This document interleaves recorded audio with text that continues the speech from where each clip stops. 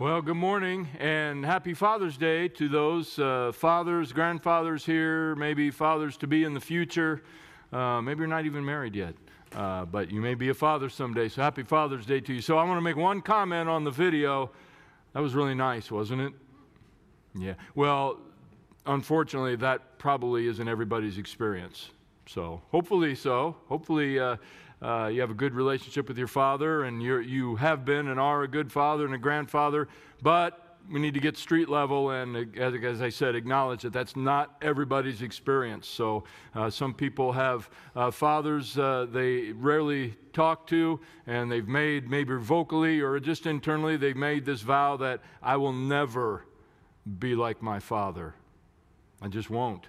And then when it comes to the idea of God as Father, that could be a tough pill to swallow. So if that's you today, we understand, we get it.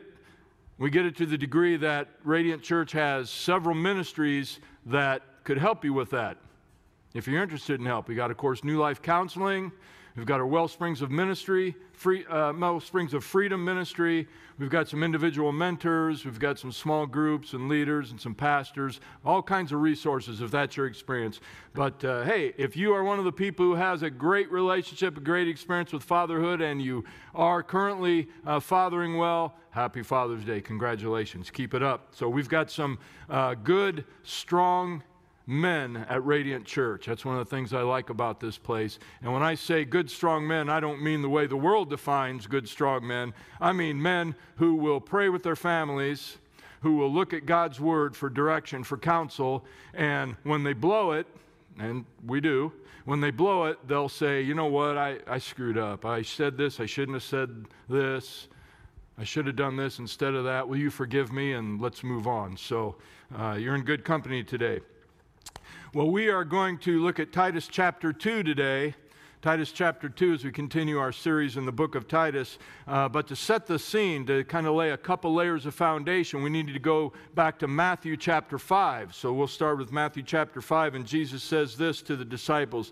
He tells them that they're the salt of the earth. And by extension, we're the salt of the earth. And when we hear that, of course, we get the meaning instantly. We understand what that means. But as with most things, probably almost everything Jesus said, or Paul said in the Bible, if you lift the lid, there's something a little deeper, a little heavier implication, a little more subtle implication underground. And so let's take a look at that for just a second, because it has to do with the foundation for what Paul says to Titus about the people and the believers in Crete. Now, zero in on this phrase, if the salt loses its saltiness. Zero in on that. There's a specific one Greek word used for that phrase, and normally we wouldn't bother you with the word, just the meaning of it, but I am going to tell you the pronunciation of the word, because there's an English equivalent that as soon as I say the word, you might get it. But the word is morhino. The Greek word for the salt loses its saltiness is morhino. What that means is this. It has the implication of foolishness. But the English equivalent of that, if you haven't gotten there yet, is the word moron. Yeah. Now, that's not a nice thing to say to people. Matter of fact, I can tell you from experience that if you say that, for instance, at your son's high school baseball game, if you say that to the umpire, they'll invite you to leave. They'll stop the game until you leave. Now, I'd love to tell you that that instance was, way before I knew the Lord. I wasn't even in ministry. I'd known the Lord for many years. I was executive director at Teen Challenging, Colfax, where everybody knows everybody, and they knew who I was. And the umpire says, yeah, we're done until this guy leaves. So don't call somebody a moron, Fortunately, I got to come back the next night, happened to be the same umpire, apologize, go into the dugout before the game, go, hey guys, they're a bunch of high school kids, they thought it was hilarious, right? But hey, no, I was out of line. So anyway, yeah, don't call somebody a moron. But here's what Paul's saying to Titus. He's saying that salt that's lost its flavor is foolish or moronic, but salt that retains its flavor is wise. Salt that retains its flavor is wise. Jesus continues by telling them that we should our lives should be the light of the world. You know, nobody lights a lamp and then hides it away. They put it out there so it can light up everything, so everybody can see it. Common practice is to take a little pinch of salt in the day, put a little pinch of salt on the wick of that lamp to increase its brightness, so it's a little more radiant, if you will. So the salt of wisdom makes our light shine brighter. The salt of wisdom in your life causes you and I to shine brighter. That's the first level of foundation for Titus chapter 2. The second level is this. We actually have to go back to Titus chapter 1. And here's a quick summary of what Paul tells Titus about the people in Crete. So I just highlighted the words so they stand out for you. You can read that for yourself. Sound like lovely people, don't they? But that reminds me of something. When I was studying this and kind of preparing this, it reminded me, just something came to my mind. There was a time when I experienced this, when I took my wife to Teen Challenge to be done with her. And by the time you're done with Teen Challenge, or you're done with that, I'll be divorced. We'll be divorced. I'll be long gone. I'll be off with somebody else, and this is awesome. And when I got there, they had on this bookshelf, they had this, in this library, they had this little lineup of books of the Living Bible, these little paperback Bible, and they're all shrink wrapped. And I don't know what drew me to that other than OCD, but I was just so impressed that somebody took the time to line those up. And I said, for whatever reason, I said, could I have one of those? Yeah, sure. I took it, got home, drove home several hours later, and I unwrapped this Bible. And I just kind of flip it open somewhere just to see, what did I take here? Here's what I read, Jeremiah chapter 4. This is from the Living Bible, so it's a little different than you might be used to. It says, my people are dull, witless children who have no understanding. I think it gets better from there. They're smart enough at doing wrong, but for doing right, they have no talent, none at all. And have you ever opened God's Word and started reading, and figuratively, this hand came up and kind of slapped you upside the head? That's exactly what and when I read that, completely angry, completely rebellious, completely adulterous lifestyle, getting rid of my wife and our daughter, who was 3 at the time. When I read that, I said, alone to me, I said, that's me. I feel like I'm looking in a mirror. That's me. I can think of 100 ways to cheat and sleep with somebody else and get what I want and do this or that and try to cover it up. Sometimes when it comes to doing truly the right thing, it's like, man, I got to really put some brain power to this to come up with a way to do what's right. That might be an accurate picture of what Paul is telling Titus here about these folks. But it's not just these people in Crete. These are Christians too. These are Christians on the Isle of Crete living like this. And so we look a little deeper at what they're like. We've got sexual promiscuity. We've got women sleeping around, men sleeping around. The men are known as, I think Jason mentioned this week 1, the men were mercenaries. At the mercenary level, you go to battle not because you believe in the cause for the war. You go because, man, it's a good way to make money. And you know what? It's kind of recreational to go out and fight people and hurt them and kill them, right? So, why not? So the men were violent. The women had this phrase they kind of attached to themselves called the new Roman woman. A new Roman woman is more wise and more liberated than her Greek counterpart. And so they could sleep around because they were liberated and they were wiser and they were more learned. They were just better than those Greek women. They exploited all this freedom to the detriment of their husbands and their families. And all this behavior trickles down to the kids. And on top of that, you've got false teaching, specifically that you must be circumcised to be saved. So if you picture Crete, you can kind of picture a frame of reference we might be kind of a first century Wild West. You got these Yukon gold rushers and these Montana militiamen. You got all these lone rangers running around, independent spirits, and everybody's just kind of doing, as the Bible says, what's wise in their own eyes. Not unlike, what's happening today. And so that's the Isle of Crete. Everybody just does what they want. One of the Greek historians, Polybius, said this. He said, it would be impossible to find, except in some rare instances, personal conduct more treacherous or public policy more unjust than in Crete.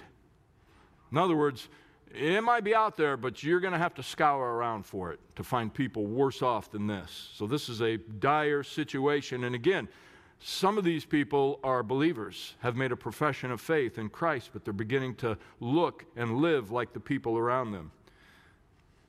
But God called believers to be different, to stand out, to not follow the crowd, to not just try to fit in, to blend in. He called us to be different. We're to be in the world and not of it. So there's a couple layers of foundation. That brings us to Titus chapter 2, and it starts with this. Paul says, in light of all that I just said in chapter 1, Titus, and all that, in light of all that, you, however, must teach what's appropriate to sound doctrine. And I like the way the New Living Testament says that. Promote the kind of living that reflects wholesome teaching.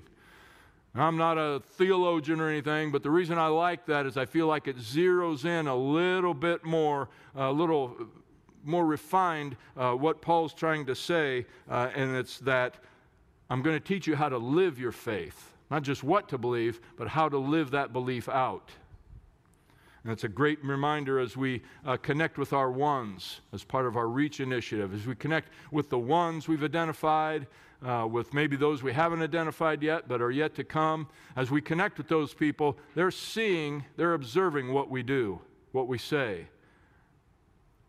what we don't do, what we don't say. And so it's incumbent on us to be purposeful about connecting with people, but also to make sure that we're demonstrating what we believe. And we'll talk about that a little more in just a second. But that's what people see is how we live. Paul says this, follow my example as I follow Christ. So for our ones, for the culture, I think it's biblical that people ought to see something in us that they want to follow along. I love Exodus chapter 4. It's not a person, but it's Moses, but not another. Well, it is another person. It's God. There's this bush that's burning, but it's not consumed. And Moses cannot figure that thing out. Finally, he is compelled. He says, this is the Living Bible, okay? I have to get off my butt and go see what is with that bush that's burning, but it's not consumed.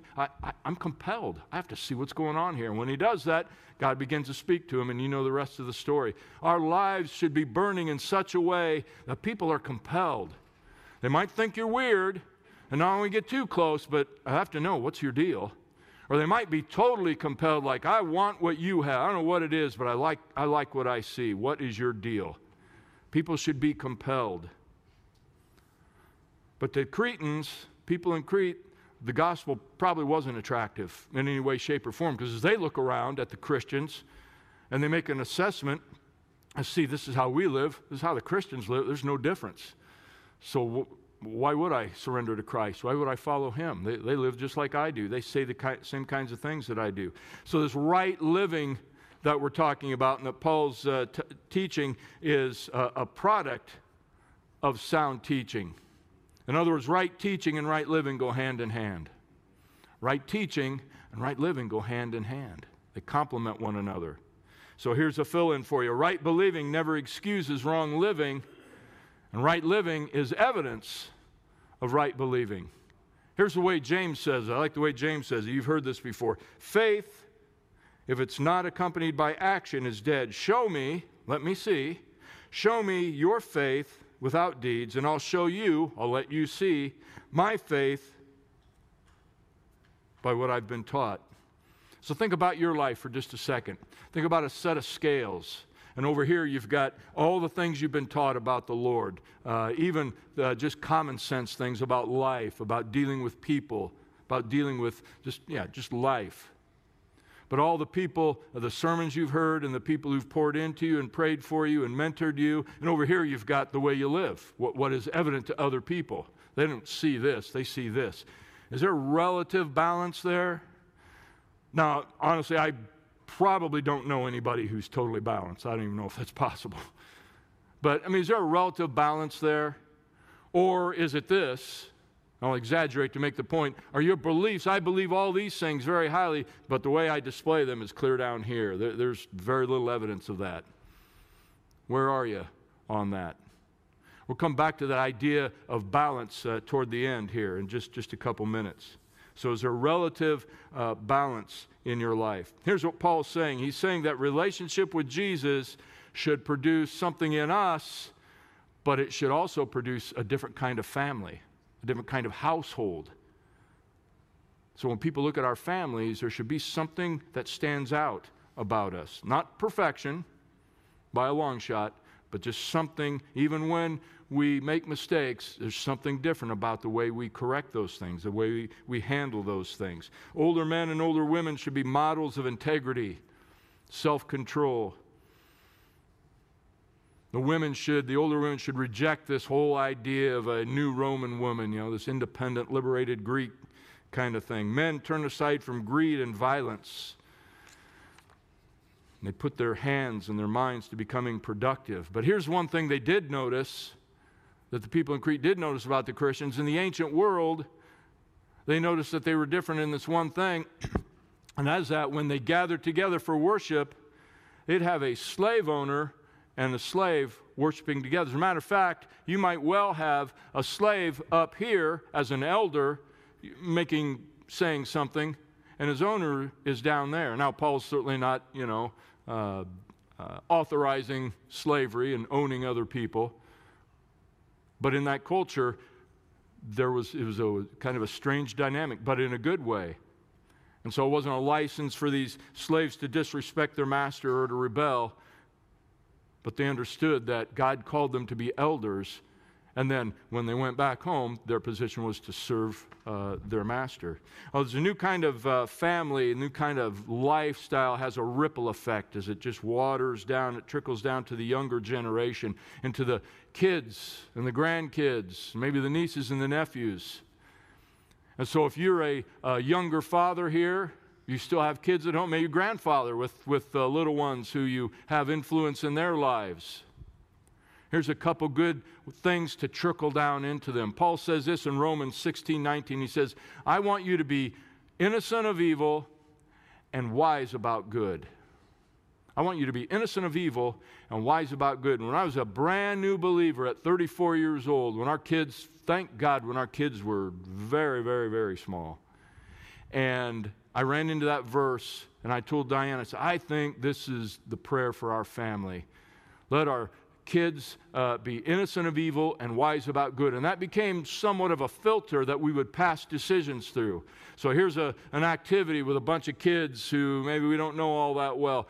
Lord, is this going to help contribute to innocence of evil, or is it going to make them wise about good? There was a particular homeschool thing that we got involved in, and Lord, that was the same prayer all the way through. So that'd be a good prayer for the next generation. Here's another one for the next generation. Psalm 144:12. Let our sons in their youth be as grown-up plants, and our daughters as a corner pillar fashioned for a palace. God, I pray that our sons in their youth would be grown-up plants, that even from a young age they would be wise beyond their years. That they wouldn't have worldly wisdom, they would have godly wisdom, even as a little boy. That they would be that Psalm 1 type person who's firmly planted by streams of living water, and they yield their fruit in season. Whatever they do, they prosper. Make that be our boys, our sons, our grandsons. Maturity beyond their years. That they can't explain, I can't explain, don't need to explain it, and just know that it's real. Make that our boys. And make our daughters this corner pillar fashioned for a palace. Think Greek or Roman architecture based upon use of columns. And those columns are carved and they're ornate. Now go to the corner ones. The corner columns are a little more ornate. They usually have a little more carving, a little more decoration to them. They're a little more attractive. You're drawn to those a little bit more. But they also serve an important function. They bear up under more weight because they're the corner piece. They hold a part of the roof that is jutting out from everything else. Lord, let our daughters be a corner pillar fashioned for a palace. Let them be the kind of women, maybe they be the kind of girls, the kind of women who bear up under more weight. When others are fading away, when others are growing tired and growing weary and running out of steam, may our daughters be the ones who persevere because of your spirit in them. May they be beautiful, not just physically, but in their spirit, that people are just drawn to their beauty somehow, regardless of what they look like on the outside. So when you think about fathering, parenting the next generation, a new kind of family, a new kind of household, as opposed to the people in Crete, there's a couple good prayers for you to think about, a couple things to ponder. So one way this new life, only one way this new life is possible, this different kind of family, and it does involve some decisions, for sure, always has, always will, but it's not by willpower. Through Zechariah, God says, not by might, not by power, but it's by His Spirit, says the Lord. It's possible because of this. Here's what Paul tells Titus, verse 11. It's possible because the grace of God has appeared that offers salvation to all people. That's how it's possible for our families to live and look different than the culture. It's because of the grace of God. Now, some might say, and hopefully you're one who can say this today, but I've never lived that Cretan kind of lifestyle. Our family we're not like that. Those things that Paul said about the Cretans, those wouldn't really apply to us. Never cheated on anybody, never ripped anybody off, never used drugs or chemicals, never, took things that didn't belong to me. And I say to that, praise God. You have not missed a thing. Trust me, you have not missed a thing. Here's a reality. Those of us who have had that experience have been saved by the same power that saved you from ever stepping into that. In other words, you never started that because of the Spirit in your life. We were saved from it because of the Spirit in our life. It's one Spirit. Here's another way of putting it. We're all on life support. We're all on life support. In Him we live, we move, we have our being. Outside of life with Him, we suck air for 70 or 80 or 90 years, and then whatever happens, we're done. According to Arnold Schwarzenegger last couple weeks, it's over, right? This is it. Live it up. But that's not right. That's not right. About 750 years before Christ, God goes out of His way to tell people what all means. Who does all include? Through Joel, he tells us that all people means all. Our sons, our daughters, our old men, our young women, our servants. That pretty much sums up everything. And you fast forward 750 plus years, and Paul's telling Titus who all includes. Our older men, our older women, our younger women, our slaves. All means all, because all who call on the name of the Lord will be saved. So the Spirit's for all. And if we look at the role of grace, grace has a mission statement.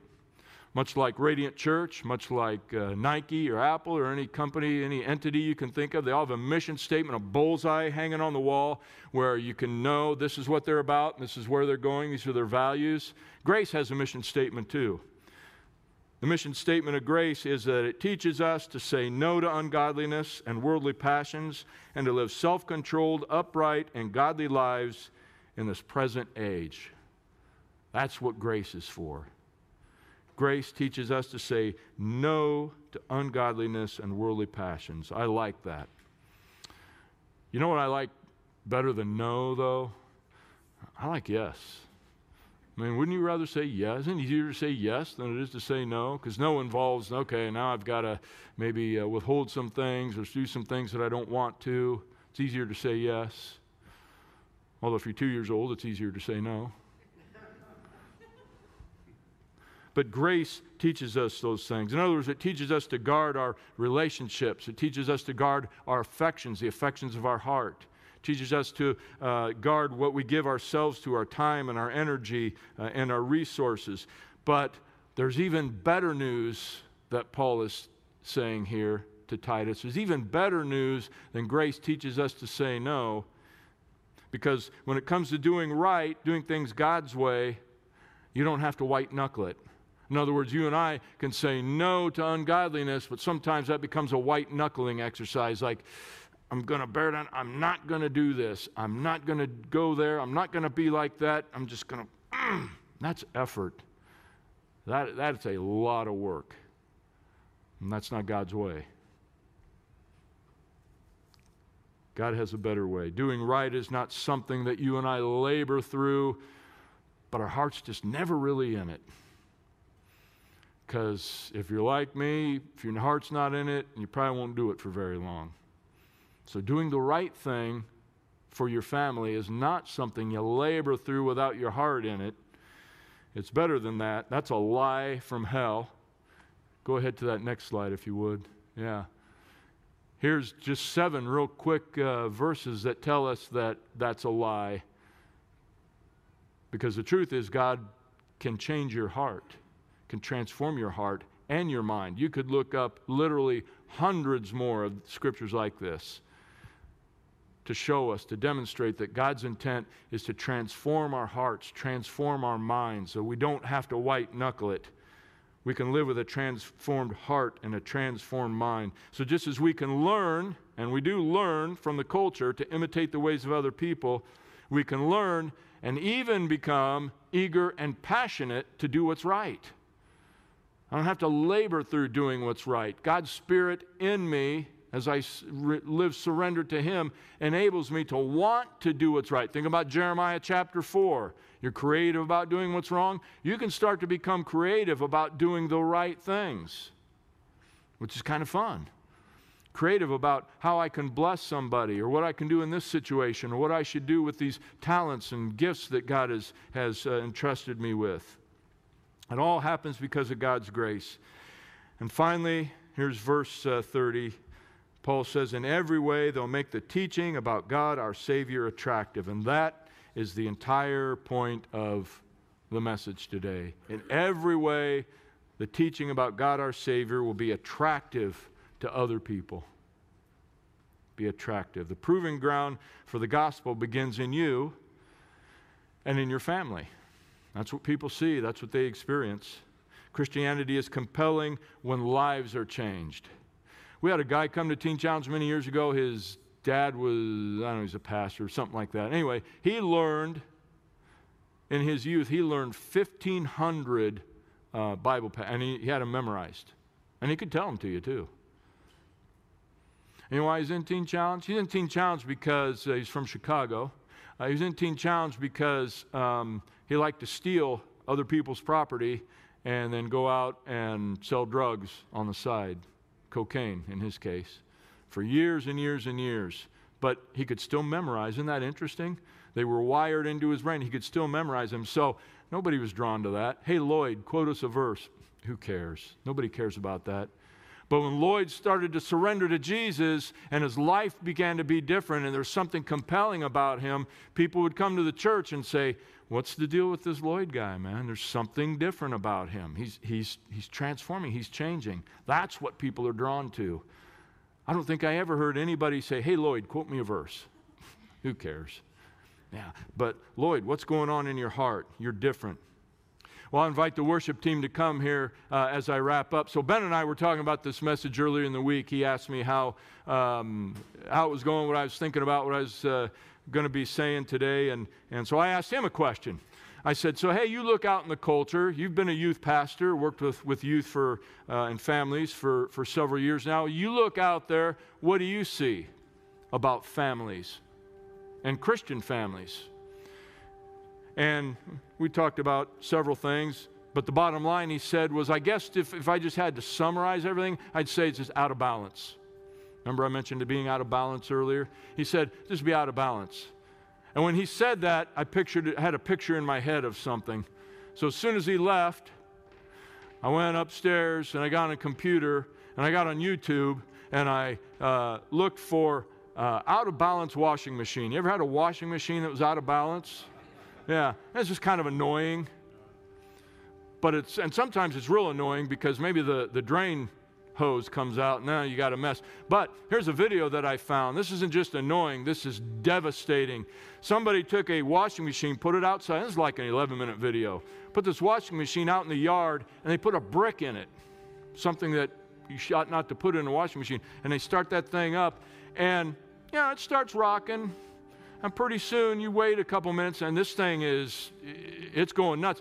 All of a sudden, all hell breaks loose. The black panel flies off this thing. Wait another 30 seconds or 60 seconds and the side panels start shaking and they come apart and the top panel, the door flies open. And then the electronic panel up front with all the buttons and that thing comes flying off. And pretty soon, it's just like this frame with this drum spinning, and then the frame just disintegrates. And this thing comes alive. It's crazy. It's this drum connected to an electrical cord, and it's bouncing all over the yard. It's just got a life of its own. And there's these guys, I'm in Ankeny. They're probably from east side of Des Moines. They're going, no. There's these guys, they're going, oh, dude, they're getting out of the way and everything. But the point is, there was something in that washing machine that didn't belong there. And it started out just rumbling, just kind of, hey, maybe we should correct this thing. But no, they let it go longer and longer and longer, and the thing disintegrated. It's worthless for anything. Is there something in our lives? Is there something in our families, in our family structure? Is there something that doesn't belong there? And maybe, if so, maybe you're at the point where there's just kind of a rocking. It's just, it's a little annoying, but it's okay. It's not devastating to us. Maybe you're way at the end where it is and has been devastating. The panels have flown off and the electronic panels laying in the yard somewhere, and it's like, we don't know what to do. Wherever you are in that timeline, God wants to heal that, correct that, take care of that, resolve that. Maybe your family dynamics feel like that. Maybe you feel you can relate to the believers in Crete and show that list of the way that the believers in Crete were. Kind of Yukon wild mountain man, gold rusher, Lone Ranger, independent spirit. Just got that about you, or you got that about your family, and that's the way things are. There's one way to deal with all that. And I just warn you, you're not going to like this one way, because it's not a very popular notion. It does happen to be God's notion, and it's a biblical notion, but the one way to deal with that is a simple word. It's to repent. Repentance is simply, God, my family, we're going this way, and the panels are starting to fly off, and things are coming loose and unplugged, and we're going to stop right now, and we're going to go that way being toward Him. And that starts by just making a decision that that's what's going to happen. Again, you can't white knuckle that. Well, you can, but you won't do it over the long haul. But God, we're not only going to go that way, stop going that way, and start going this way. We acknowledge the only way that's going to be possible is by your grace and your Spirit in us.